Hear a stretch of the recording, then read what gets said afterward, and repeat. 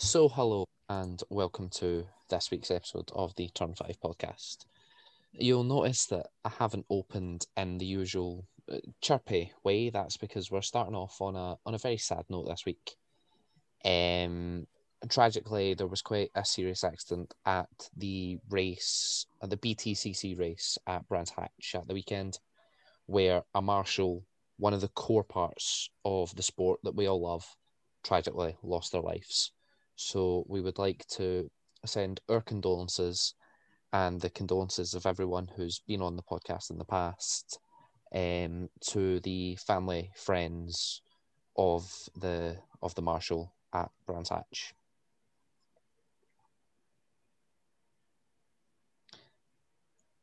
Okay, let's get this week's episode underway. Before we do that, also sending our best wishes to Jack Aitken as well for his crash in the 24 Hours of Spa. Yes. So let's get this week underway. I'm back. Hello. I'm also back. Everyone's here. I'm also back.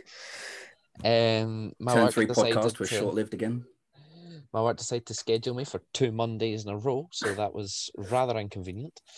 But I'm here now, and Nia's back too, so we're back up to full strength. And what a week to do it! The Hungarian Grand Prix. Buckle in. This is a madness. Could be here for some time just discussing the steward's room. So before we get involved with that, should we start at the beginning? Free practice? Well, before we do that, we should do what we always do at the start. Oh God, yeah, brief. Oh, Your one sentence review of the weekend, Richard, please. Bottas bowling champion. Fair. Ben? Bittersweet. That's it? Yep. Okay. Nia?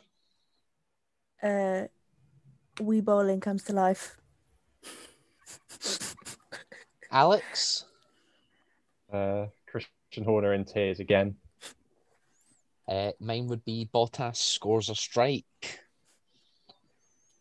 He got a turkey, as far as I'm aware. I mean, I know Max didn't DNF, but he was as good as DNF'd at that point. So Lance Stroll got a lovely spare as well. what was he doing? Oh my God. We'll come on. Yeah, we'll have to deal with the World Bowling Championships later. A bit later on, yeah.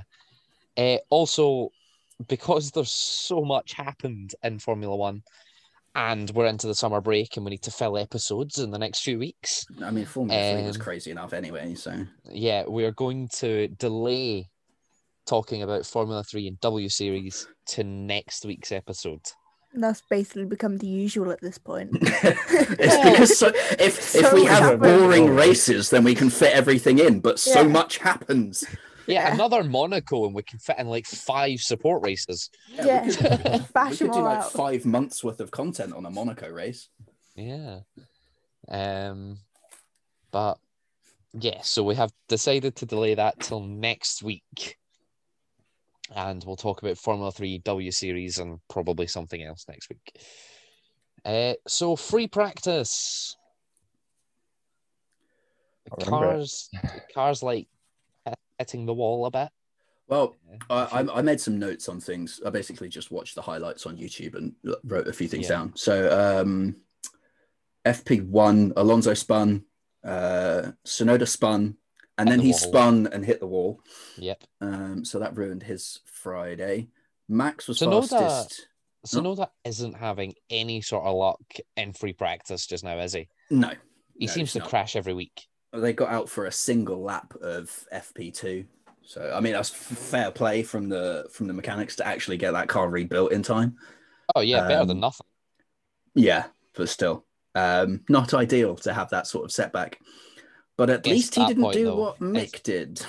Is the question, the question at that point is it worth it to go out for one lap? I mean, it's some data, isn't it? Mm. So, and I mean, he finished 17th in that session, so he beat some people. Were there any penalties from practice? There were fines. Yeah, I was about to say there was probably and many a fines. reprimand. It was Giovinazzi was Giovinazzi got a reprimand for impeding car 10, I believe. Gasly, exit of turn 13. And the team was fined €5,000 for the unsafe release into Stroll. Giovinazzi did not have a good week in the pit lane. Alpha didn't have a good week in the pit lane. Yeah, we'll come to that though. Other points, Max fastest in FP1, but Bottas fastest in FP2.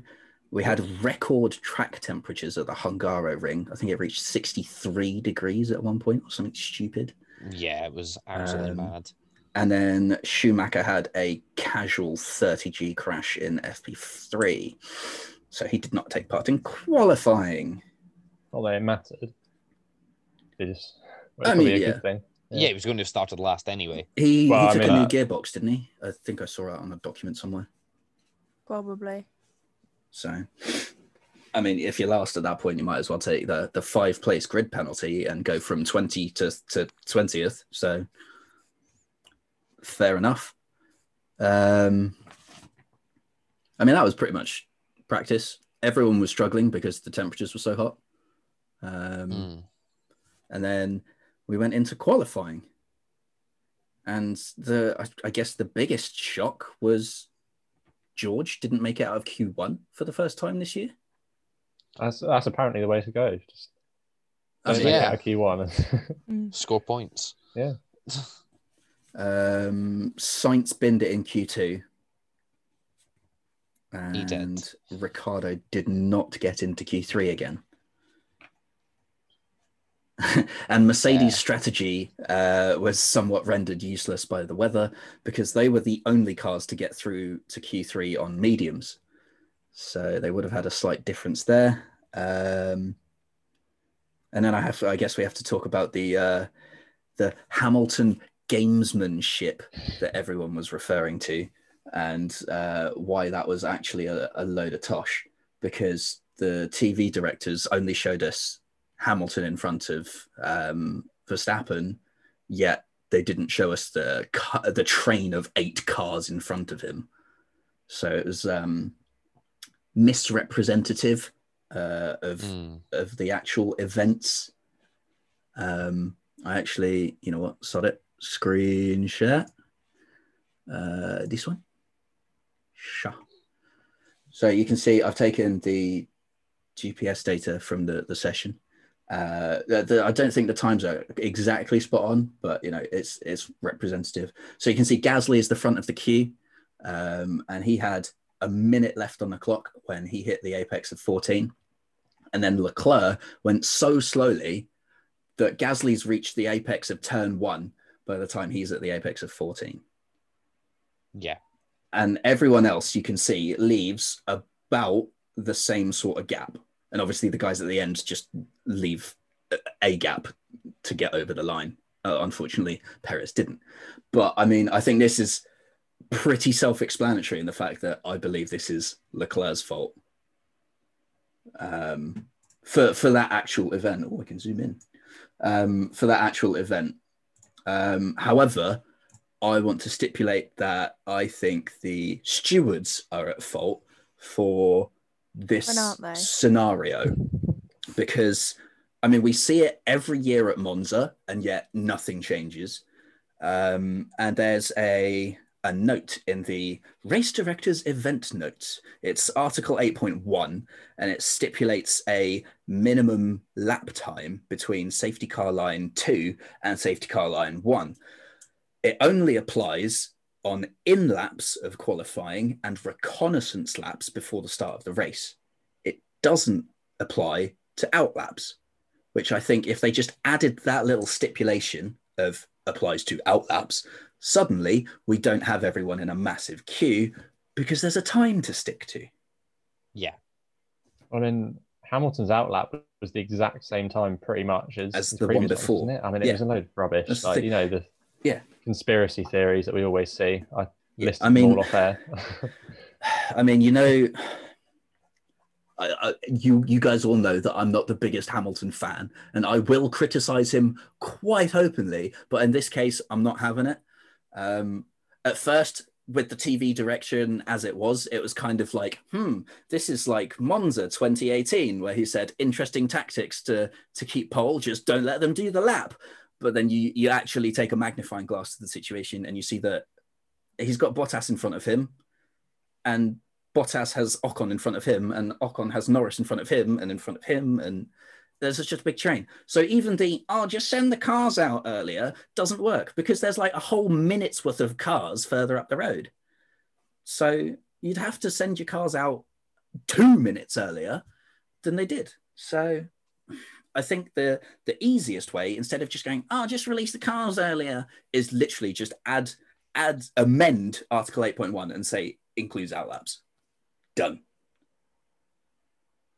Yeah. Well, that's part one of Ripping into the Stewards this episode. Mate, I've got a lot of notes. More to come. We know. Chris doesn't. He wasn't here for that bit. He is for this bit. Yeah, so obviously Hamilton qualified on pole. But, I mean, that was overshadowed by everyone going, So... That was part one of the Great Mercedes Conspiracy. About there was the booing at the end of Q3, which if Hamilton had been like the last car and there was a massive gap in front of him, I'd maybe understand it a bit more, purely from a you've denied me some entertainment viewpoint. Because in qualifying, I want to see drivers go as fast as they can, not this guy's in front of me, I can't go anywhere, sort of thing. Like, I just want to see the best drivers go as fast as they can and push the limits. I don't want to see someone slow down just so their rival can't drive a lap. So I'd boo if that was the case, but in this situation, the only people I'd be booing are the stewards.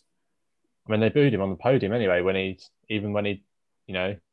taking himself to the point where he looked like he was going to pass out. That's because it was one section of fans that were booing. I mean, I did the section closest, the one that had a microphone in it. Yeah, it was a section closest to the podium that all happened to be wearing orange. I wonder. Fans, I mean, if you're gonna not McLaren, don't pin that on our fans, Ben. Yeah, we're nicer than that. That was not us. I mean, if you're going to boo statistically the greatest driver the sport has seen, for what? Because AWS disagrees with you. Oh yeah, Senna is the greatest driver of all time. Thank you very much. And Heikki Kovalainen's in the top 10, isn't he? Yeah. AWS also says tyres have 100% life left after 10 laps. So it was Alonso's front right had 80% life, but his rear right had 10. Questionable, AWS. Questionable. That's one of the graphics I feel like just doesn't work. There's some of them are great, and then there's that one. I loved the striking distance graphic after Hamilton's last stop. It was like Alonso in 3 laps, overtaking difficulty 50%. Cut to 13 laps later, and he only just gets past it. Or it's when it came up, Sainz chasing Hamilton striking distance in 8 laps. No. I don't think so. Should we start the race? Well, it was a brief start, wasn't it? No. The race build-up started, and it was dry. And then it wasn't. Very similar to the Formula 3 race that morning. It was dry, and then all of a sudden, it just wasn't. It started raining. It was the one race, wasn't it, where we weren't forecast rain, and we got it. Well, we were forecast rain. And then it disappeared off the forecast, and then it came back. Then it rained anyway. I just want to say, the way Chris said that reminded me of those memes where it's like they were friends, but then they weren't. It was dry, then it wasn't. Oh, it's like those like real crime stories, isn't it? Yeah. It was all going well until it wasn't. But yeah, it just started raining. So everyone switched to the inters. Fair then we enough. had bowling. Then the lights went out and we had bowling. Now, didn't realise the Finnish were so good at bowling. I mean, I understand that they're great at curling, but that's a bit different, you know? To cut Bottas a little bit of slack. A little bit of slack. It was wet and no driver had done a single lap in the wet all weekend. And... Oh, I was just going to say something. Oh, dear. Norris did cut in front of Bottas, which does remove your downforce. Nico Rosberg said it himself. However... he should not be doing that. Yeah, however, he's been in the sport for 8 years. He should know better. He should know. 20 drivers made it.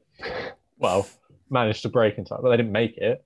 But well, I mean, 18 of the 20 drivers would have made it under normal circumstances. 2 of the drivers decided to play bowling.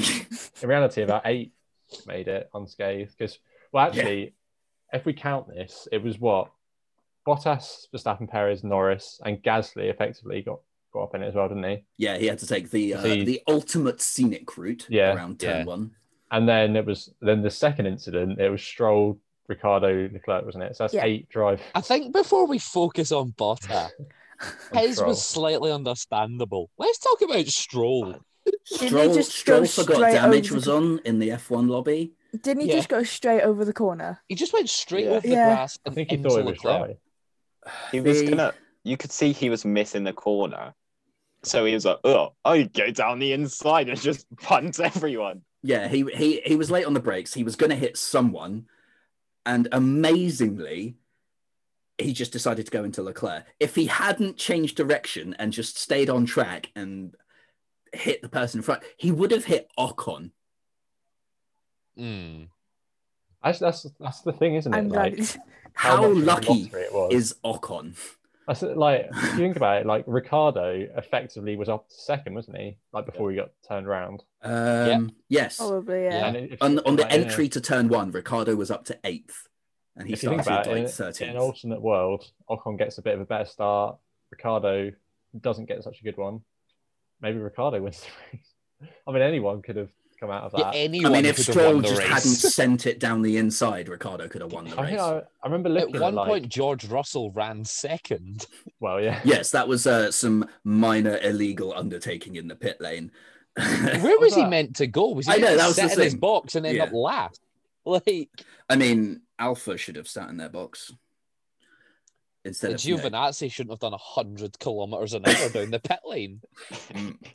I was like looking at some of the replays at the start, and you look at some of the people that went to it, because obviously there was people like Alonso lost out as well, didn't he? Because he had to go round everyone. Like Tsunoda, literally on the apex for turn 1, gained about 12 places. It was ridiculous. Alonso actually hit Stroll in that melee as well. But it was all right because Stroll's front left was already broken. So it just didn't do anything. So yeah, that was absolute carnage. 4 instant DNFs and then Norris in the red flag period. Yeah. Oh yeah, it got red flagged because there was so much debris on the track. It was literally half a barge board on pit exit. I mean, yeah. And then about half a car just scattered around between turn 1 and wherever Perez stopped. Yeah. Yeah, he went quite far around the track before he stopped. Yeah, the engine, he stopped for the engine. But it was a case of, it's okay, it's working. And then obviously something on the sensors has gone, no, it's not okay. Because his race engineer was literally just, stop the car. Yeah, a bit like Baku, where it's like, well done, Sergio, stop the car. Yeah, it was that sort of urgency of, you need to stop it now. We've already broken something, please, jeez. Don't break Leclerc anything else. Leclerc ended up spinning down at turn, is it 2 or 3? I don't know if the short straight counts. 2. And then Ricciardo with like half a car had to avoid him as well. Yeah. And basically a chaotic lap 1. We then got lap 2 behind the safety car, and Massey was just like, "Aye, pit lane, boys, time to stop." Red flag, baby. So everyone moans about Massey, right? But I will give him one thing: he brought back the red flag. Yeah. We hadn't had a red flag in like 6 years or something. And now we get them before every last week. season. Yeah. On the part 2 of the stewards roasting, how many penalty points did Bottas and Stroll get? Was it 2? Yes. 2. Yes, they did. That's the same. He took out half the grid. I mean, I know we say a quarter. You can't base it on outcome. Like we did say that a lot last week. It is based on incident and not on outcome. But Valtteri Bottas has missed his breaking point by a lot, and Lance Stroll has cut turn 1 and taken 2 people out. In reality, Bottas only missed his breaking point by about 10 metres. Well, into turn 1. You've got to be careful. But I mean, the way he went into the back of Norris, he missed it by a damn sight more than 10 metres. he locked up, to be fair. You can see that on the replay. Yeah. He locked up, so he wasn't slowing down. And he was on the inside, so he should have braked earlier. Yep. But the point is, so that's apparently as bad in terms of penalty points as Lewis Hamilton doing a practice start at the pit exit in Russia, as Yuki Tsunoda crossing. Those penalty points were revoked. Those were rescinded. So it's as Lando Norris pointed out, as dangerous as not even touching someone and forcing them off the track at Austria. Yeah, I mean, yeah. I mean, if even the drivers are pointing out the double standards of the point system, you sort of have to question it at that point. I think Lando's a little bit annoyed that he got 3 in Baku patching a red flag. I mean, yeah, but like at the same time. But I agree with that. That's a very serious safety issue, just ignoring a red flag. But like, I'll do another lap, boys. But then his forcing Perez off the track is somehow equal in point distribution as Bottas becoming the bowling champion of the world. I just don't see it as equal in reality, in any shape though, or form. In terms of the causing a collision, that ended when Bottas's car hit Norris. That's what the steward looked at in terms of penalising Bottas. Mate, he kept going and he hit Perez too. Yeah, he did hit Perez as well. Yeah, he did hit Perez, but his car was fucked by that point. So got a race ban, didn't he? In 2012. Yeah, because Nico Hülkenberg got a 10-place grid penalty for the Spa incident. That is what I want to bring up. Nico got double the grid penalty for pretty much a similar incident, and Nico's was in the dry. That's why it was worse. How many people retired in that? I don't know, but we don't take that into account. But yeah. Well, I mean, what I would say, Kimi Raikkonen gets a 10-second stop-go penalty for something that wasn't his fault. It was the team's fault. Yep. But you have to penalise someone. Yeah, find the team. Sebastian Vettel. They do in practice. I mean, in the race session, it finds... It comes Vettel being disqualified, obviously I mean, I'm jumping to the end, but spoilers. Vettel got disqualified, by the way, as well. In case you haven't been on Twitter, it's pending. That he gets this. I know that's a rule that's been in there for ages, but that's a breach of the technical regulations. Yeah, you've got to distinguish between a technical rule, haven't you, and a driving rule. Yes. Yeah, at least they actually stick to that rule. Yeah. A breach of the technical regulations almost always harpers a disqualification because it means that your car is illegal. Yeah. See Gregor Saucy being disqualified for a washer being wrong on his car. One thing I will say to keep it balanced is they did do one thing right, I think, and that was allowing George Russell to let the people he'd undertaken in the pit lane back through rather than slapping with the drive-through or something. Yes, but that's just like overtaking off the track. They do give you the opportunity to hand those positions back.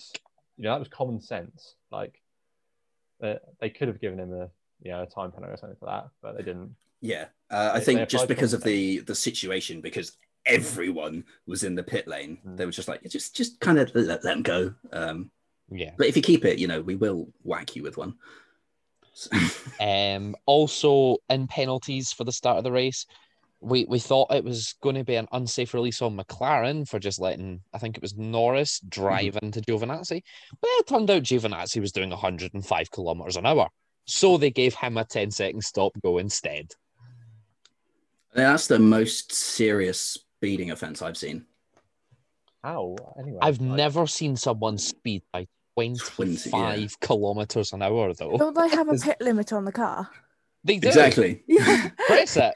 I mean, So what's happened there? Yeah. Press the brake. Yeah. You have a speedo on your dash, don't you? I Yeah. think so. Yeah, but he just kept going at 100 kilometers an hour.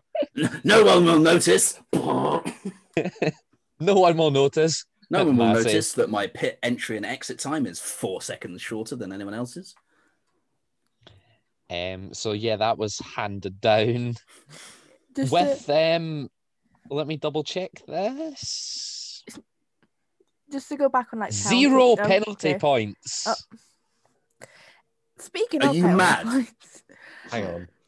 can I talk, please? Because I'm going to forget what I say. Points. So yeah, as you can see, Giovinazzi, 0 penalty points for going 105.6 kilometers per hour down the pit lane. Speaking of penalty points, what I was trying to say was I think the system itself isn't bad. Like, it's like a normal driving license penalty system, but maybe raise it up to 24 points instead of 12, because then it's like too risky, and then they can give much stricter penalty points for much stricter like incidences, like Bottas, for example. That's quite a lot of points, though. Yes, but for context, Raghunathan only managed about 27 penalty points in his F2 career. I also do want to say that if it was a normal driving license, Giovinazzi would definitely have got some points. Yeah. Wow. Yeah. But also, how Giovinazzi got 0 penalty points, that confuses me a bit. But also, I'm going to finish what I was saying. No. The way the stewards are giving them out are a joke. Like, the system itself would be fine, but if the stewards keep giving out points the way they do, I think it should be raised to 24 points. That's basically why everything comes with 2 points. Yeah, so that's why I think maybe except a red flag. Yeah, that's why I think it should be raised to 24 if they carry on giving the points out like they do, because it's a joke. In the wise words of Fernando Alonso, it's a 5 yoke. seconds is a yoke. It's a yoke. Yeah. I didn't even know that, by the way, that he didn't get a penalty point. I mean, yeah, no, neither did I. How it's outrageous. Also, we forgot to mention before the race there were 4 offences before the race. One of which was Valtteri Bottas. They all received non-driving reprimands because they forgot to remove a T-shirt. It was raining. Well, Seb didn't forget. He purposely kept it on because Hungary... That's not what the document says. Oh. Yep, the document says he forgot. Oh, but I remember, I think Seb said... Seb said that he didn't take it off because the Hungarian government have recently made a law against the LGBTQ community. I'm not sure whether it is just homosexual people or if it is the whole community itself. I'm not sure what the law was, but he kept on to like protest the law because it is not a good law. He had some nice shoes this weekend as well. He had some nice. I liked his shoes. I really liked his shoes. Nia. Yeah, he was protesting. Richard, shoes. I did like it. His shoes were priorities. It was part of the same protest, so you know. Yeah, I think Lewis had the same similar shoes as well. Maybe on Seb Friday. also had the rainbow flag added to his helmet for the weekend. Yeah. Had that in Turkey as well, didn't he? Yeah. I mean, the absolute nerve of the stewards well, not stewards, sorry, I'm so used to having a go at them, but the FIA to give him a reprimand for wearing a Pride t-shirt and trying to claim we race as one. I mean, really? I kind of understand, like with the Lewis on the podium last year when he wore Justice to Breonna Taylor.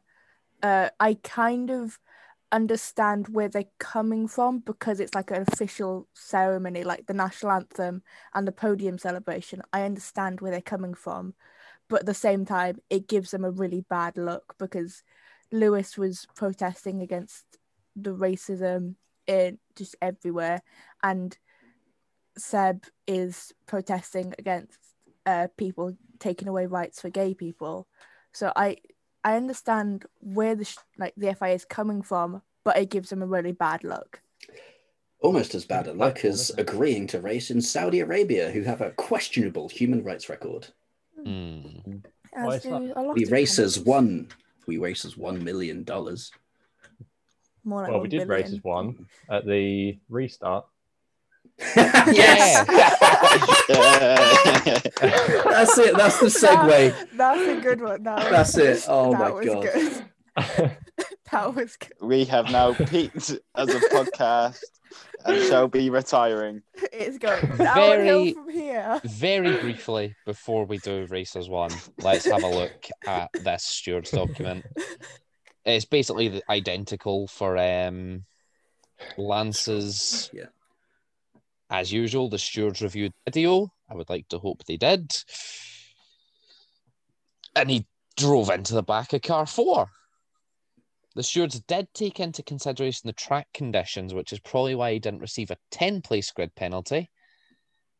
However, the driver of car 77, crucially, they said was fully to blame for the collision. Now, for all of you complaining about the Hamilton one at Silverstone, there was a bit of a difference in the wording there, where it said that Hamilton was predominantly to blame. Yeah, they can only distribute penalties. He only received a 10-second time penalty. The stewards can only distribute a penalty if they find a driver to be predominantly or wholly at fault. So if it's a 50-50, neither of them can get penalised. It has to be, the blame lays more with one person. Exactly. So I realised I wasn't here, so let's go back to Silverstone very briefly. Oh God! And I'm going to give my thoughts. Question, because I will forget to ask afterwards. Okay. Going back to Bahrain last year. Gentlemen, a short view back to the past. Bahrain last year? Which Bahrain race last year? Sakhir or Bahrain? Bahrain. Okay, the fiery one. Yes. Yeah. Did Dan Kvyat get a penalty for? No. No, because it was Roman's fault. Never mind. Roman's fault. But he got a penalty for Lance Stroll. Yes. Yeah, for rolling Stroll. Yeah. Yes. Okay, because I always forget for making him do a strolly-poly. That is a point, isn't it? We're talking about the inconsistency. Sorry, I cut across your incredible joke there. Thank you. At least you've acknowledged it was a cracking joke. No. Anyway, I mean that was so obviously Grosjean's fault. Yeah, they're not gonna penalise someone who's not coming back. Imagine if you ever make a Formula One return, you have a 10-place grid penalty. Yeah, time penalty for his Mercedes test. You have to sit in the pit lane for 3 hours. And also, I always forget it was his fault. Really, it wasn't really a serious collision. Like the most they got is a 5-second time penalty, and even then, it basically went on with very little damage. So, yeah, I always forget. I think the most that was damaged was on a front wing end plate, which they just fixed under the red flag anyway. So there really was no need for a penalty. And Roman car blew up. So yeah, I always forget it was Roman's fault just because I think he was on fire. It must have been Daniel's fault. No. But yes, Silverstone.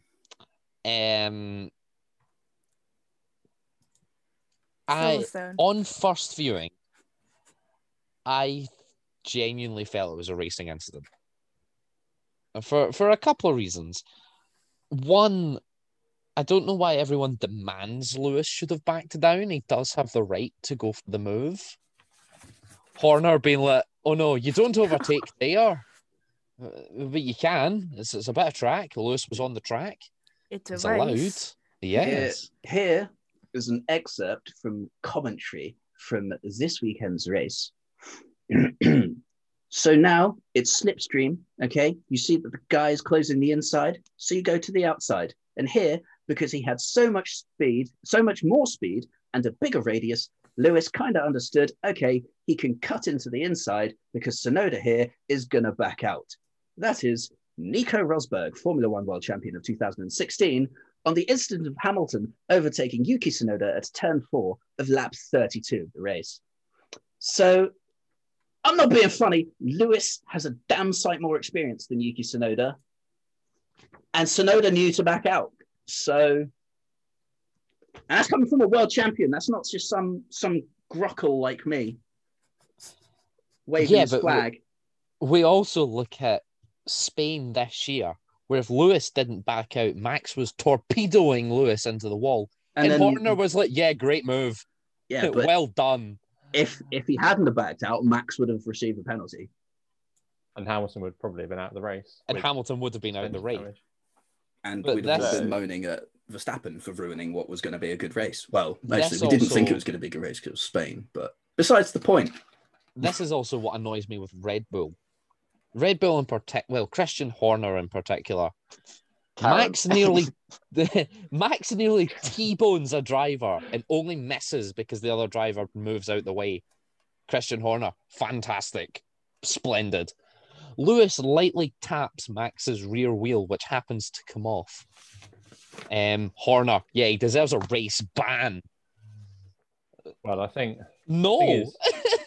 Just for all this, with all the protests and stuff, I think not only have Red Bull lost a lot of points, but they've also lost a lot of credibility. Reputation. Yeah. Or was it Salty Spice that was trending? Yeah. Karen Horner. Karen Horner and Salty Spice, yeah. Yeah. I mean, I think their reputation is taking a bit of a hit. I mean, the fact that Helmut Marko turned around and was like, yeah, they joked about it on this week's commentary after the Bottas incident. It was like, rumours now have it Helmut Marko wants a one race ban for Bottas. It wasn't a race bannable offence. It just wasn't. Well, to Helmut, it was. So. Yeah, but to Helmut... yeah, but Helmut needs to go in a home by now. Like, Jesus Christ. To Helmut, not driving well in a car designed for one person when you're someone else means you need demoted because you're bad. I do want to say, however, Horner took this week on the chin quite well. Yeah, his Instagram post is pretty spot on. I think he's learned from Silverstone. That's why. I mean, I'll just read it out for you. So this was on his Instagram. It says, after a good start for both Max and Checo, there's always the possibility of an incident into turn one in such tricky conditions. Unfortunately, we lost out on this occasion through no fault of our own. It was damage limitation from us from there, and the mechanics first did a great job to repair car 33 as much as possible before then nailing a fastest pit stop. Max fought hard to get himself back into the points, which could be vital at the end of the season. But unfortunately, we didn't get to see what Perez could do after his great start and had to retire the car with too much damage. We head into the summer break behind, but it's tight and it's certainly still all to play for. I was surprised after the race. Yeah. Well, I mean, he didn't accept Toto's apology, did he? But I mean, yeah, that's fair enough. That's still right in the moment, though. And like, But yeah, all I want to say on that one as well is I never want to hear Red Bull complaining about repairing something under a red flag because they did it.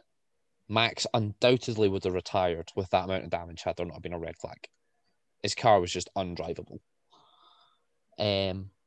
Or demanding that the stewards look at things again just because they're not happy with the incident, because that's not how it works. Getting Alex Albon to go and drive around Silverstone, that was such a joke. Removes all of your credibility as a team. I'm not being funny, but you're recreating lines, okay? You're using a car that has a different design philosophy, a car with high rake compared to a car with a low rake, a car with a short wheelbase compared to a car with a long wheelbase. And it's a car from 2 years ago. Yeah. They're not even close to being comparable. What are they doing? Almost as bad as Ferrari trying to use Karun Chandhok. Yeah. In Canada, I don't know. I feel like this is another worse. Level because they've bothered to take time out of a filming day to do this. Yeah. And someone has thought of that idea and thought, we are genius. What's a good idea? We'll make some own GPS data. And a bunch of people at a board of directors decided, yeah, good idea. Sometimes our genius is almost frightening. And after that, of course, obviously everyone said that Albon was on his way to the Hungaroring to recreate Bottas. Yeah. So, but yeah, like I don't want to hear anything else from Red Bull for the rest of the season. Or just if a decision gets made, take it, move on. This is Formula One. It's how it works. Unless you have genuine evidence to appeal it, shut up. I think I used that exact quote on Twitter in a group chat. Someone was like, "Oh, it's coincidental that 2 Mercedes cars crash into 2 Red Bulls 2 races in a row." I'm like, welcome to Formula One. Flashback to 2018 and the podium interviews of the Great British Grand Prix, where Sir Lewis Hamilton called into question the questionable tactics of the boys in red, when in France, the race before, Sebastian Vettel had punted and spun Bottas round on lap 1, and in Silverstone, Raikkonen had punted and spun Hamilton round on lap 1. He called into question the questionable tactics. Can I quote you from a few moments ago on this very podcast? Aye. Yeah, but that's in the heat of the moment, isn't it? Oh, but there's implications. There's implications. Silence. There's implications to accusing teams of deliberately taking people out. Yeah. Red Bull have done. Basically, they did last week. They haven't this week. I said then that there was no conspiracy. I say now that there's no conspiracy. No, I just find it funny that like the exact same situations keep happening, and it's always the exact opposite. Bottas didn't drive into Perez first. He hit Norris, who then hit Verstappen. Mate, it was a tactical. It's like when you play a chain shot in snooker. It's a tactical punt. So Bottas. Let me just put this into perspective. So he's a mathematical mastermind. Deliberately got a bad start. Yeah. Let Norris overtake him. Yeah. And then drove into Norris, knowing somehow that he would hit Verstappen. Because you can't crash into Max if he's behind you. Well, you could brake. You could do a Lewis Hamilton and Seb. I mean, he brake tested me. That's more likely to ruin your gearbox, and he's only going to lose his front wing. So you got to get a bad start, get them in front of you, and then hit them. Bosh, it's genius. Yeah. So F1 Twitter, please listen to this. It's not a conspiracy. No. That's not. Or didn't Max said that's me just being blocked by 10 Stan accounts. Or Max, I can't quote him exactly, but Max said after the race, "Oh, it's funny how I've been hit by Mercedes or taken out by Mercedes 2 races in a row." Yeah. He said it's unfortunate. I mean, if that was Hamilton, everyone would be saying, "Oh, he's accusing him of cheating." Like it's. He's such a sore loser. I know. Well, everyone says this about Hamilton at every race, that he complains, and basically for a start, Alonso said it. Well, Alonso's not exactly. I mean, Alonso has a point. Guilty of that, but I mean, first of all, every driver, if you mic them up at 200 miles an hour, we've had this discussion, haven't we? It's like footballers. If you were to mic them up, imagine what you'd hear. And Lewis Hamilton does not complain any more than anyone else. It's just every time he breathes on the radio, it gets broadcasted. He breathed quite a lot on the radio this weekend. Yeah, he did. Although he was exhausted, to be fair to him. I do, however, just want to, on a more less charged note, point out what he said after implying the 2 Ferraris had deliberately taken out 2 Mercedes. He said, and a 5-second penalty and a 10-second penalty doesn't appear to feel, and then checked himself and said, ultimately it spoils the race. What did Lewis receive in Silverstone? I mean, in Silverstone, it was a racing incident. Yeah. He then went on to say, I'd agree. He then went on to say, it's a lot of points that ultimately Valtteri and I have lost in those 2 scenarios. And of course, it's a race situation. I couldn't see behind me, but we just have to work hard to try and position ourselves better so that we are not exposed to the red cars. I mean, in the case of Hungary, I mean, if Red Bull said the same, I'd agree with them, because Bottas did take them both out. I mean, yeah. If we're trying to compare like the 2 2018 races to the 2 this year, Silverstone was the one that it was debatable. So, yeah. But in terms of Hungary, yeah. I mean, if they said that, I'd agree with them, because it did ruin their race. Very much so. Like, I don't think there's a lot you can do with half a car, but it is interesting that half a Red Bull still has more downforce than an entire Haas. That's true. Well, just going back to Lewis being exhausted, I think I read somewhere that his drinks bottle, like the drinks thing, had burst and they didn't fix it in the red flag. That's why he was exhausted, because like he just wasn't getting anything to drink. He didn't have the drink. Oh, Kimmy, no, you will not have the drink. You will not have the drink. Could also be long COVID. It also probably mixed with both, maybe. Yeah. I don't actually know if that was true or not, but obviously long COVID. I mean, I wouldn't call it into question if they said it was, because, you know, COVID sucks. So if he is suffering from that, I wish him well, because I want him to keep going with this title fight. I don't want him to have to like back out in the last third of the season because or miss a race. Yeah, exactly. I want to see this through. Yeah. I want to see arguably the two best drivers on the grid at the minute going at it, full pelt, no holds barred. Just don't punt each other off. We forgot something when we were discussing the red flag. God. Retirement number 6, Nikita Mazepin. Oh yeah. Punterinoed by Kimi Räikkönen. How look at that. Forget Mazepin? No penalty points. Whoa. I mean, this is more understandable. Fault. Yeah, exactly. So now, Richard, shall we tell everyone about our conversation earlier? When you wanted to complain about the stewards some more. Look, that's a misunderstanding on my part, all right? I fully accept that one. Yeah. So Richard thought Kimi should have been given a 10-second stop-go penalty, but he didn't read the articles properly. No, I misunderstood the term of unsafe condition.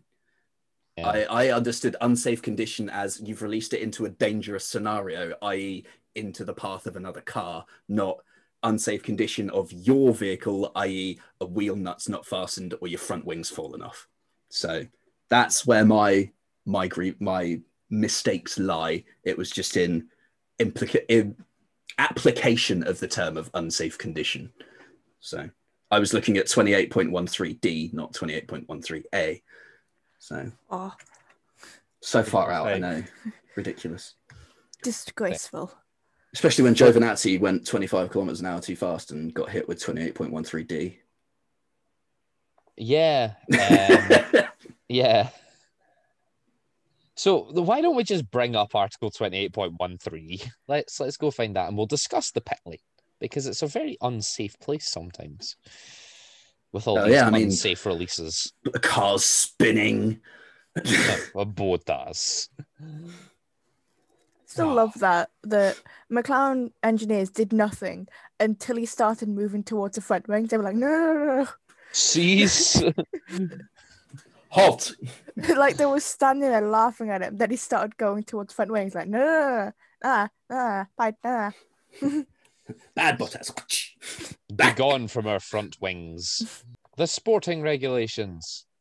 Here we are. Giovinazzi couldn't have been done by 28.13D. It was. Oh, no, it was 13C, I think. No, wait. Hang on. No, that can't be right.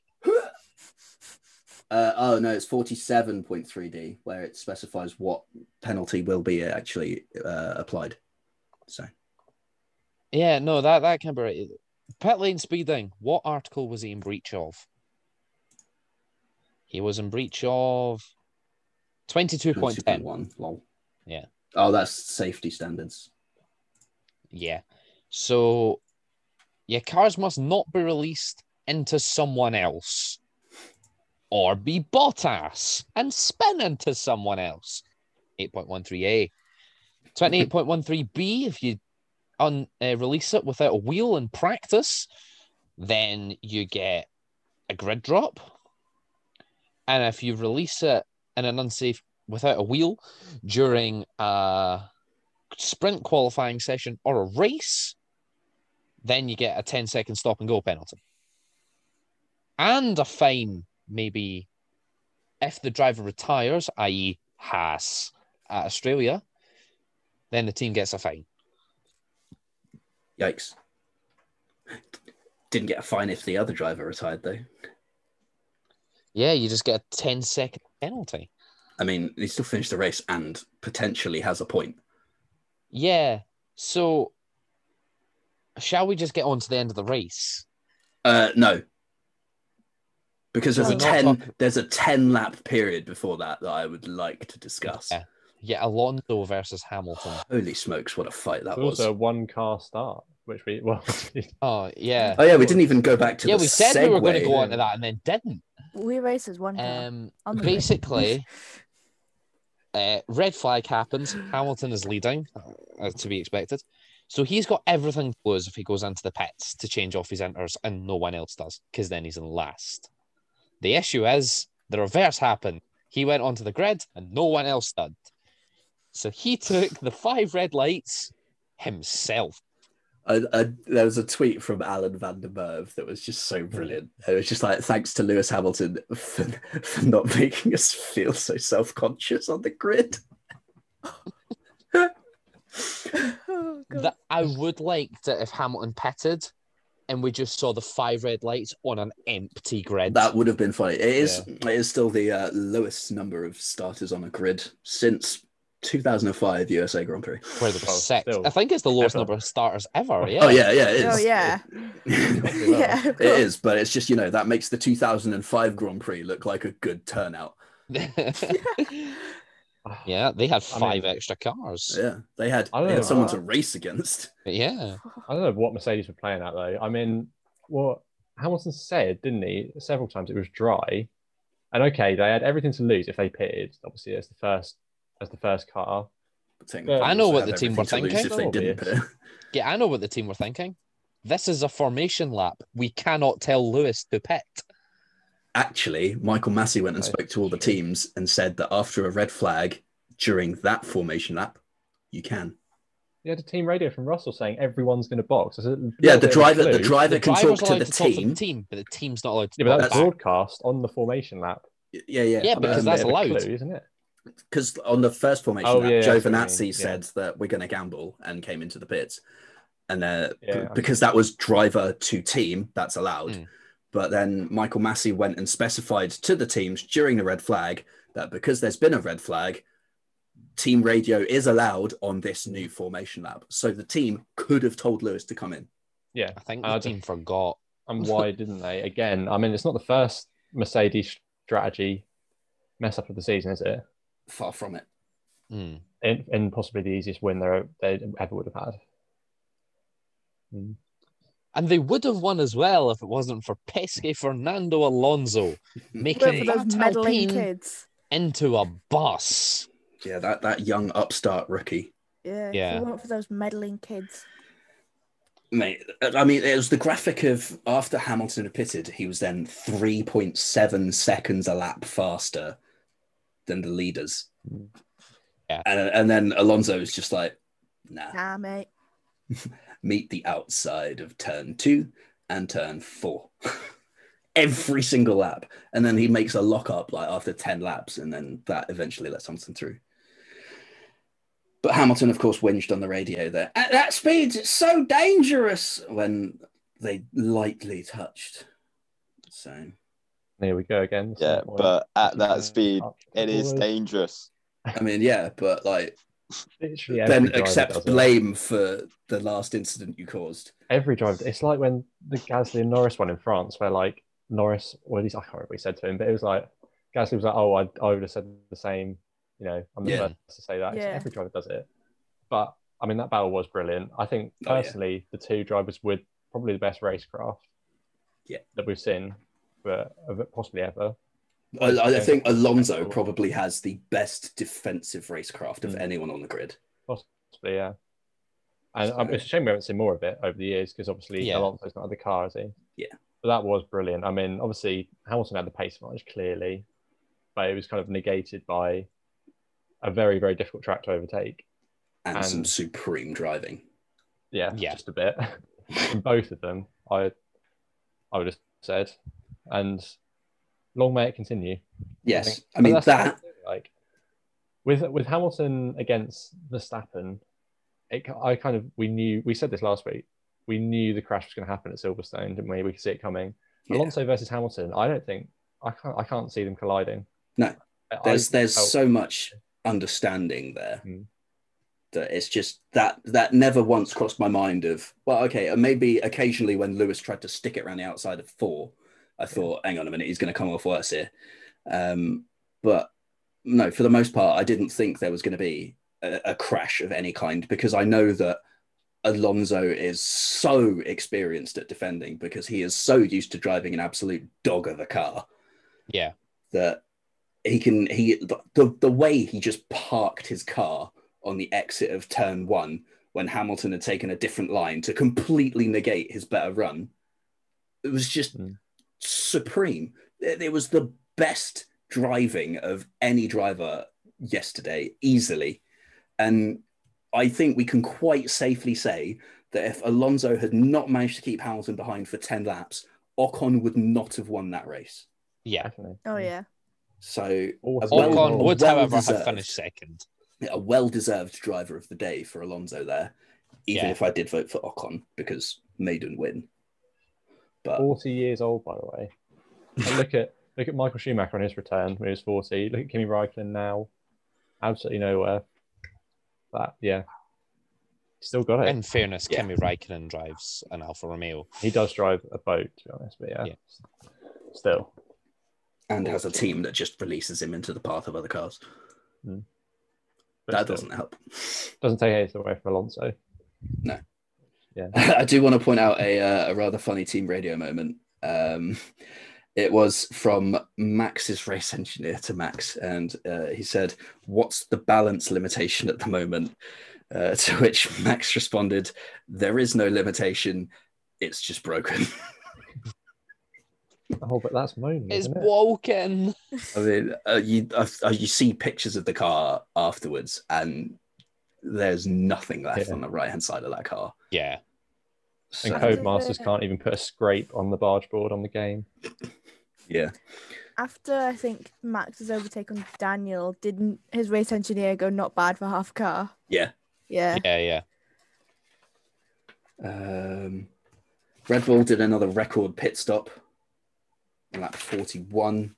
Gasly absolutely sent one down the inside of Latifi and somehow didn't look up. That was the dive bomb to end all dive bombs.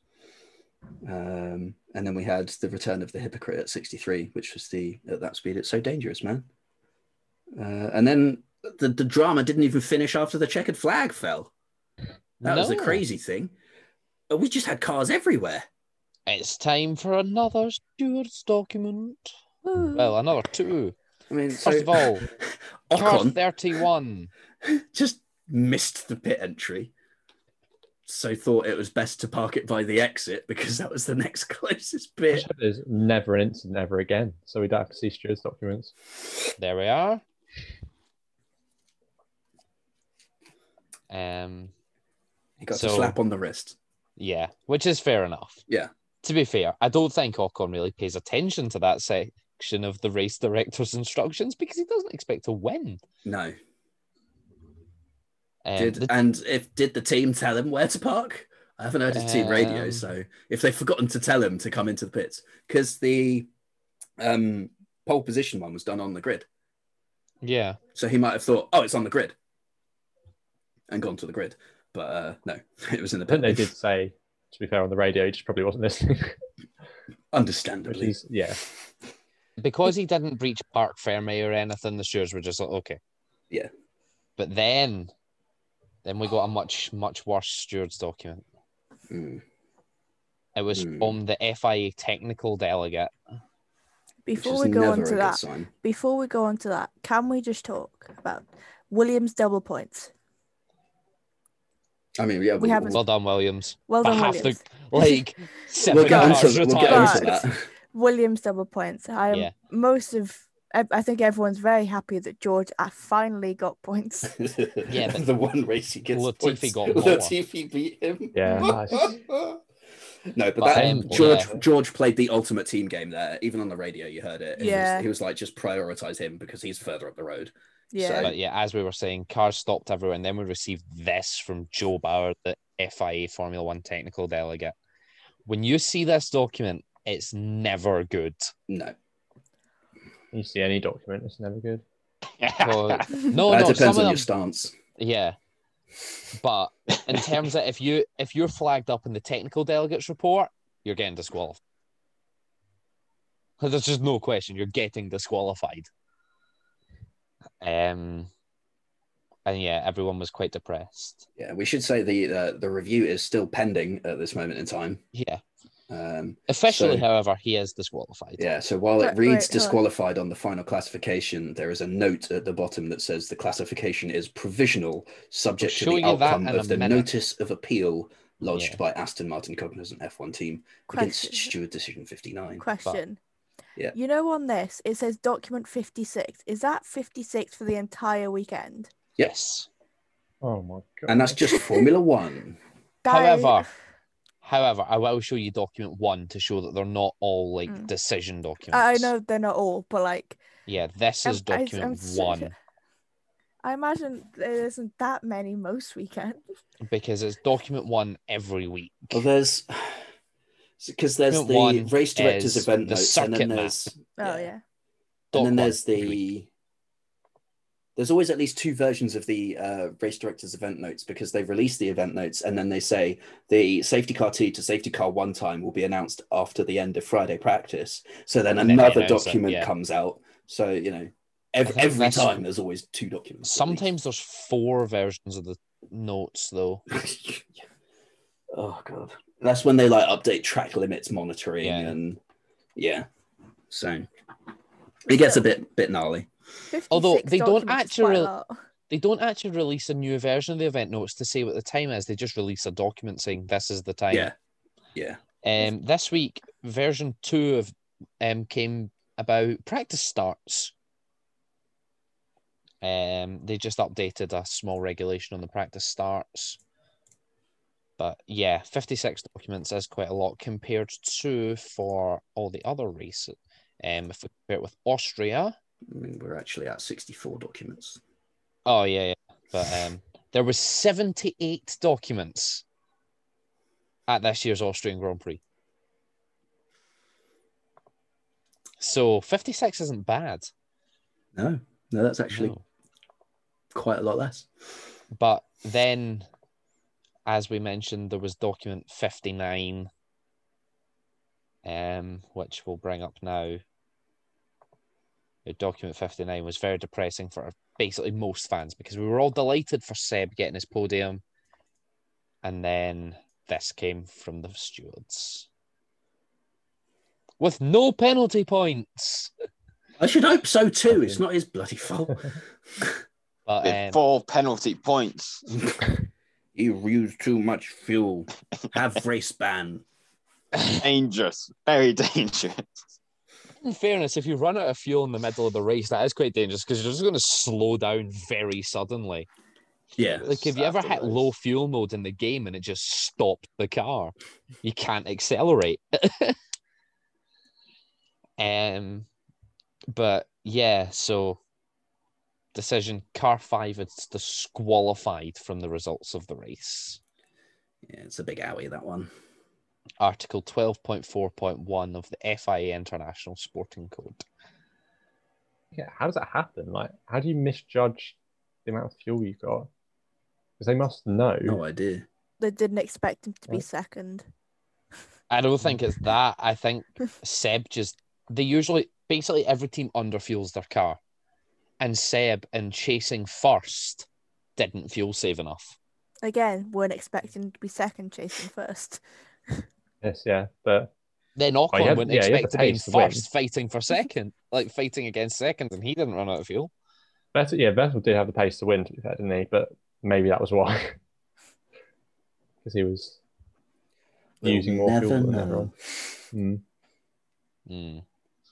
Another mystery. Well, Carlos Sainz has been moved up to P3, and every time Carlos has got a podium, Charles Leclerc has DNF'd. Oh. And Carlos Sainz just isn't allowed to be on the third step of the podium, apparently. Yeah, no, it doesn't happen. Or not during the That's because we still don't know, in fairness, if Carlos Sainz is going to make it to third. If he, I don't think actually, there's no way overturning it. Well, I don't know. I mean, I don't know. They just say there's a problem with the pumps. Work, but... Yeah, the car. If we go and look at document 60 now, I thought you were going to say 69. I was like, nice. We're not that far up it yet. There's only 64 released. 64 is your lane. The car has actually been impounded. Yeah. And so if they can extract 1 litre from the impounded car, then the intention of appeal will be heard. Sorry, it's the right to it would just be an appeal for this one. They've served notice of appeal. A disqualification is an appealable decision, unlike a 5-second time penalty, which you can ask for a review if you have significant new evidence and not Alex Albon going around the track or Karun Chandhok standing at the skypad. Question: what does impounded mean? It's still under Parc Ferme. Yeah, it's still under Parc Ferme, and Aston Martin don't have the car. Oh, okay. It's now with the FIA. Oh dear. You just see them drive it around the track. Doing donuts in the parking lot. But on 0.3 litres of fuel. Yeah, so we'll see what comes of this. I don't know. Otmar seems to think there's about 1.7 litres in the car. So maybe. It's the same reason why a lot of the cars stopped before, because of Williams. I think both Williams stopped, I'm guessing, to make sure they had enough fuel to pass Parc Ferme. Pretty much. Where are we now? Shall we go team by team? Yeah, whiz through it. Or I think we've talked to everyone at this point. Yeah. Shall we just go for the Ocon, to be fair? Oh yeah. I mean, he did win really the race. Glossed over that. I mean, that's because his rear gunner was amazing. Yeah. Ocon didn't have much to do, to be fair. He inherited first place and just stayed there. Yeah, to be fair, he had a lot of pressure. And if he'd gone any slower, Hamilton would have probably caught him in the end, didn't he? And obviously, it could, like I said earlier, it could have been anyone that was in that position. Yeah. Exactly, yeah. Had they got luckier. But, I mean, fair play. I would not have, they often say you make your own luck. I wouldn't have, if I had to guess a 4th race winner of the season, I think you wouldn't have been Ocon. A long way down the list. But I'm buzzing for my favourite driver winning a race. Great work. So I'm really happy about that. He's like, yep. Great. I'm not going to lie. It was like half distance in the race. And it was when Ocon was in the lead, Vettel was in second. And then third was just, still a mess. Yeah. Latifi. Yeah, Latifi was in third at one point. That's how much of a madness this race was. But I found myself rooting more for Ocon purely because he hasn't won before. And I know Aston Martin haven't got a win under their belts, but Seb's got enough. He's got 54. So I found myself rooting more for Ocon because I felt... You always want the drivers to get their first win. Yeah, I feel like a maiden win is something more special than number 55, but the team's first. So, yeah, I was very glad that he did manage to hold him off. And Fernando and Esteban both got their first wins for Renault/Alpine, the Enstone team, as I think WTF1 put it, in Hungaroring. Nice. Yeah. There's a lot of rookie winners at Hungary. I can't remember them all, but I'm not old enough for a lot of them. But I think I don't know. I can't remember who's rookie and Jenson Button. Jenson Button. Yeah, he wasn't a rookie in 2006. I think it's just his maiden win, though. Yeah, first winners. I mean, yeah. No, Ricardo wasn't. As I say, not rookie, but he just done great. No, his teammate's the rookie. Young driver's test for Fernando Alonso. But rookie of the season so far. I think the only place we have to go team by team is Williams, double points. Mate, Congrats to both of them. Yeah, that's huge. Huge. They have jumped to 8th in the standings. They now lead Alfa Romeo by a healthy 7 points. That's quite a lot of points. And even if Alfa Romeo end up tying them on points, they will have to have got a result higher than what Latifi managed. Yeah. Otherwise, Williams will hold the place on countback. Exactly. So when it could happen, like then we might have another race like this where exactly, Alfa Romeo could win a race. But we said at the start of the season that a team like Williams has to take its chances when it gets them, has to capitalize on a chaotic race, and it's been exactly that, and they've done exactly that. You look at Alfa Romeo, and they did not. We always comment that they're in 11th place, prime position to snatch a point if someone messes up. But this weekend, half the grid just disappeared. And where's Raikkonen crossed the line? 11th. But it was a good weekend for them to score more points, but Williams have got the jump instead. Raikkonen did still score a point as it stands. Yeah, I know. But I'm saying that they could have been so much further up had Raikkonen not been released into the path of Mazepin, had Giovinazzi not just gone screw it down the pit lane, and a whole host of other factors. But I think Alfa Romeo only have themselves to blame this week. The crazy thing is, anyone could have actually won that race had they just fitted dry tyres before the second formation lap. Yeah, I can't believe no one did that.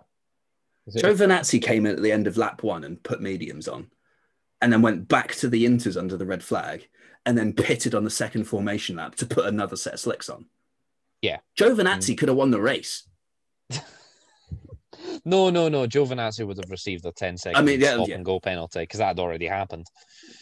Still, Giovinazzi could have finished 4th. I think if someone like Mick Schumacher jumped into the lead, I think he would have held everyone up enough that Hamilton would have probably won. But I mean, Mick was in the points at one stage. He'd have been done by strategy. Someone, So, championship standings time? Or shall we get the predictions from the Turn 3 podcast and see how they did before we do championship standings? Yes, please. Yes, Turn please. 3 podcast all right. Yes, please.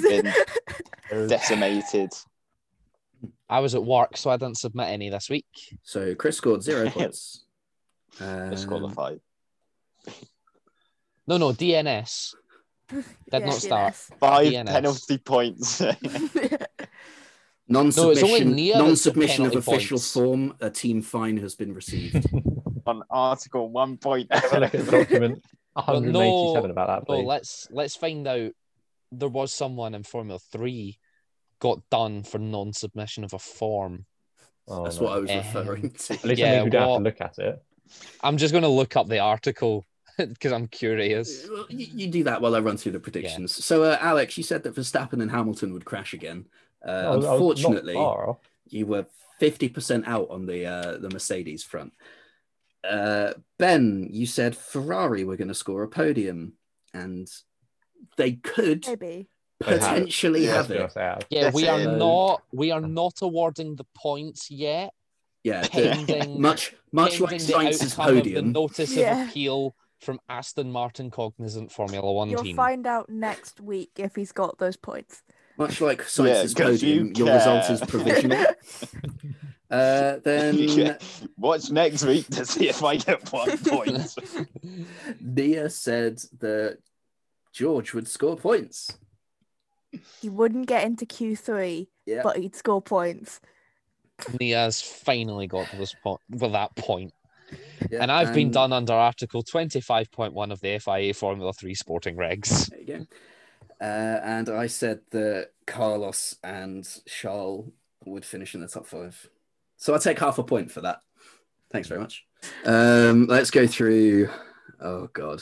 We had a bold prediction from a viewer as well, who sadly went too specific. Matt said that Russell would overtake Stroll in the last 3 laps to score his first points. George did get his first points. But he did not overtake Stroll. Wasn't because of an overtake in the last 3 laps, and it certainly wasn't on Stroll. So, no. No points for you, Matt. Sorry. Right. Driver standings? First of all, did you score any points on the podium predictor? We'll come to that. No, we'll do that now. I won this week with 3 points because I said Hamilton would finish second, but obviously that is provisional because Hamilton might not actually finish second. So as it stands, I'm on 3 points and Nia is on 1 point. But if the result gets reversed, Nia will be on 3 points and I will be on 1 point. And then Ben got 2 points because he said Hamilton would finish on would get pole position and would finish on the podium. And Sonia got 2 points for exactly the same thing. Alex has had a stinker and got a big fat 0. Can we just point out my drivers as well in that? I can't remember it. Oh yeah, Charles Leclerc to win the race. Yep. Out on the spot, pretty much. Well, turn 3. Turn 3, yeah. Sergio Perez in second, out on that one. Yep. About halfway around the lap. Yep. Lando Norris in third, out in the red flag on lap 1. I would like to submit a petition for 1 point. You didn't submit. And in that, on my F1 play, no, I predicted Hambot Ver. Oh, I forgot about F1 play. Not having it. That's all right. I only scored 1 point this week, and that was because the safety car came out. I got 2. 65% of people got 1 out of 10. Richard, you also got 2. Wait, what? You got 2. I can't even check this on my phone. Yeah, and it's not working. But yeah, you got 2 points. Yeah. Shame there. I got it. Yeah, you got none. DNS. I got a DNS. Hang on. In fairness, 9.18% of people who actually entered scored 0 as well. F1 play. Oh, wait, mine's is up. So I got a point for safety car and winning margin. Yeah, it's updated since I last checked it because it was like 60-something% got 1 out of 10 and now it's only 45. Oh, it's because Hamilton's second. Yes, they have. But yeah, there's proof of prediction. Lewis Hamilton on the podium. The stewards are throwing out your appeal on grounds of that is not new and substantial evidence. Well, it is. There's proof that I predicted. It's fabricated. Oh yeah, definitely. Yeah. Get Kuhn Chandok in here. Exactly. We need him. Sorry, Alex Albon recreating lines doesn't count. Neither does that. You can't do it based on outcome. Remember. Yeah.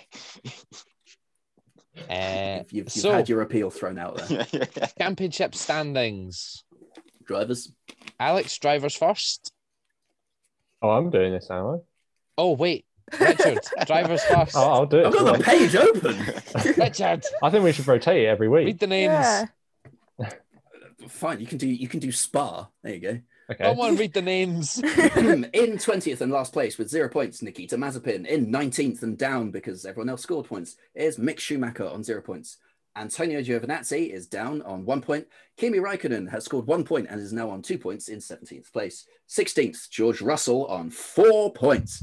15th, Nicholas Latifi on 6 points.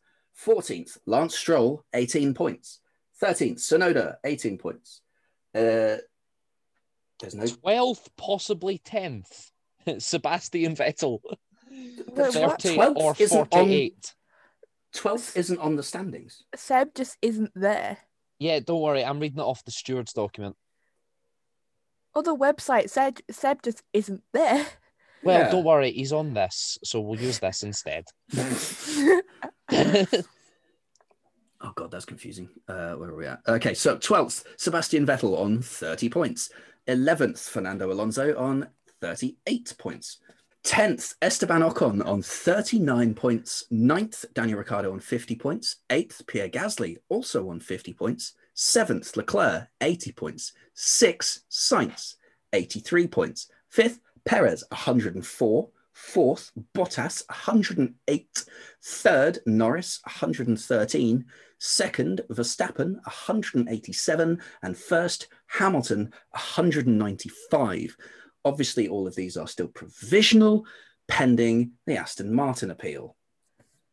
Basically, not much will change except Seb will jump 2 positions. I don't think anyone will lose any. No, it'll just be people who lose a couple of points. The championship gap will come back down by 2 points. Yeah. And that's about it. So. Now and Kimi will have his point taken off. Yeah. Now for the teams. 10th is Haas with Neil Pua, the only team still to have scored. Neil Pua. Ninth is Alfa Romeo Racing Orlen with 3 points. Eighth is William Racing with 10 points. Seventh, provisionally, Aston Martin Cognizant Formula One team, 48 points. Sixth, even adding Seb's points. Well, yeah, I was going to say, even if you added the podium, they're still going to be seventh. No, because AlphaTauri will lose points. Oh, good point. How many would they lose? They would be below. They would drop to sixth and seventh. Yeah. So it would be close. It would be close. They lose 4, I think. I'm probably wrong because it's late, but I can't add up. But... Well, currently on the Formula One website, Esteban Ocon scores 24 points, and everyone below him scores 0. It makes sense. And 24 as well. That's not right either. You get 25 for a win. I said 25, didn't I? No, you said 24. Oh my God, okay. I need to go to bed. Fifth is Alpine with 77. Fourth is McLaren with 163. Tied with Ferrari, who lead on count back with 1 second place. Second. That's what will change if the result gets changed. McLaren will go back in front of Ferrari. Yes. Yes, they will. Second is Red Bull Racing with 291 points. And in first, the new championship leaders, Mercedes AMG Petronas Formula One team with 303 points. So there you go, kids. If you want to lead the championship, play bowling. Go bowling. Send your teammate bowling. So, F1 Fantasy, everyone had a disaster. Moving on. Yeah. I won. Yeah, won. Alex did the best. Alex was the best of a bad bunch. Everyone who did bad. Yeah, Alex. That's the equivalent of Esteban Ocon winning a race. Alex won by 30 points for Hungary. Yeah. Yeah, I won the week. That's about as many points as Rich got. How did I win? But shut up. I got 28. That's less points than you got. For Smooth Operator. That's my third team, to be fair. That is my worst team. Yes, that means Carlos Sainz was the only person who scored. Sainz is no longer actually in that team. I subbed him out. That's shocking. I subbed him out a few weeks ago, to be fair, because he wasn't having a great run of form. I got 47 points. I don't know where that had me in terms of 47 standings. You're seventh. Yay. Ben got 48. Next heads up, people. Fifth is Richie with Lick the Stamp with 51. That's my second team. Fourth is me with Holy Mac and Cheese Balls, which is my second team because it's my worst team. It's put down as my first team, but it's my worst team. Yeah, it's your first team. You submitted it first. Yeah. It's doing worse, and I've had it in there for longer, with 59 points. Third is me again with Traffic Paradise, 74. Second is Richard with Pedal to the Metal with 81. That's the and best first team. is Alex with Hulkenberg with 111 points. But Hulkenberg has not returned. This is a false team. Yeah. Oh, well, false advertising. Yeah, so Hulkenberg hasn't actually rejoined Formula One, so I think we can disqualify Alex. Yeah, I mean, he's going to submit an appeal to a Williams seat. Yeah, but he doesn't have one yet. Are you suggesting that's next year as well? So because my team is the Aston Martin reserve driver, I didn't have enough fuel. In my team, so I disqualified. Okay. For those of you confused, my dog has joined us for the last few minutes of recording. Just play the Sebastian Vettel team radio from Bahrain last year in the practice. Yeah. Yeah, now. Thanks, Alex. More work to do. Or should we say, who let the dogs out? Yeah. Anything else for this week, guys? Or is that us? I'll try and not have another plumbing nightmare and have this episode actually come out on time. That would be useful. But I can't control a pipe suddenly leaking, so... So, I believe that does wrap us up, unless we have forgot anything. Everyone's distracted by the dog. I'm looking up the team radio already. I gotta get this sorted. But yeah, so in that case, I do believe that wraps up this week's episode of the Turn 5 podcast. Join us next week for F3, W Series, and anything else we decide to ramble about. Probably more about the stewards, but a different set of stewards because it was the F3 race and not Formula 1. Quick question. Before we end the podcast, what's your dog called? Oscar. Yeah. But you never introduced Roscoe. Yeah, you never introduced Oscar. How could you? So Oscar's here. He's a bit camera shy, which is why he keeps looking away from the laptop towards my wall. I mean, it could be an interesting wall for a winner. Who knows? Very interesting wall. But yeah, so that does wrap up this weekend's episode of the Turn 5 podcast. We hope you enjoyed, and we will see you all next week. Have a good night, everyone. See you later. Bye.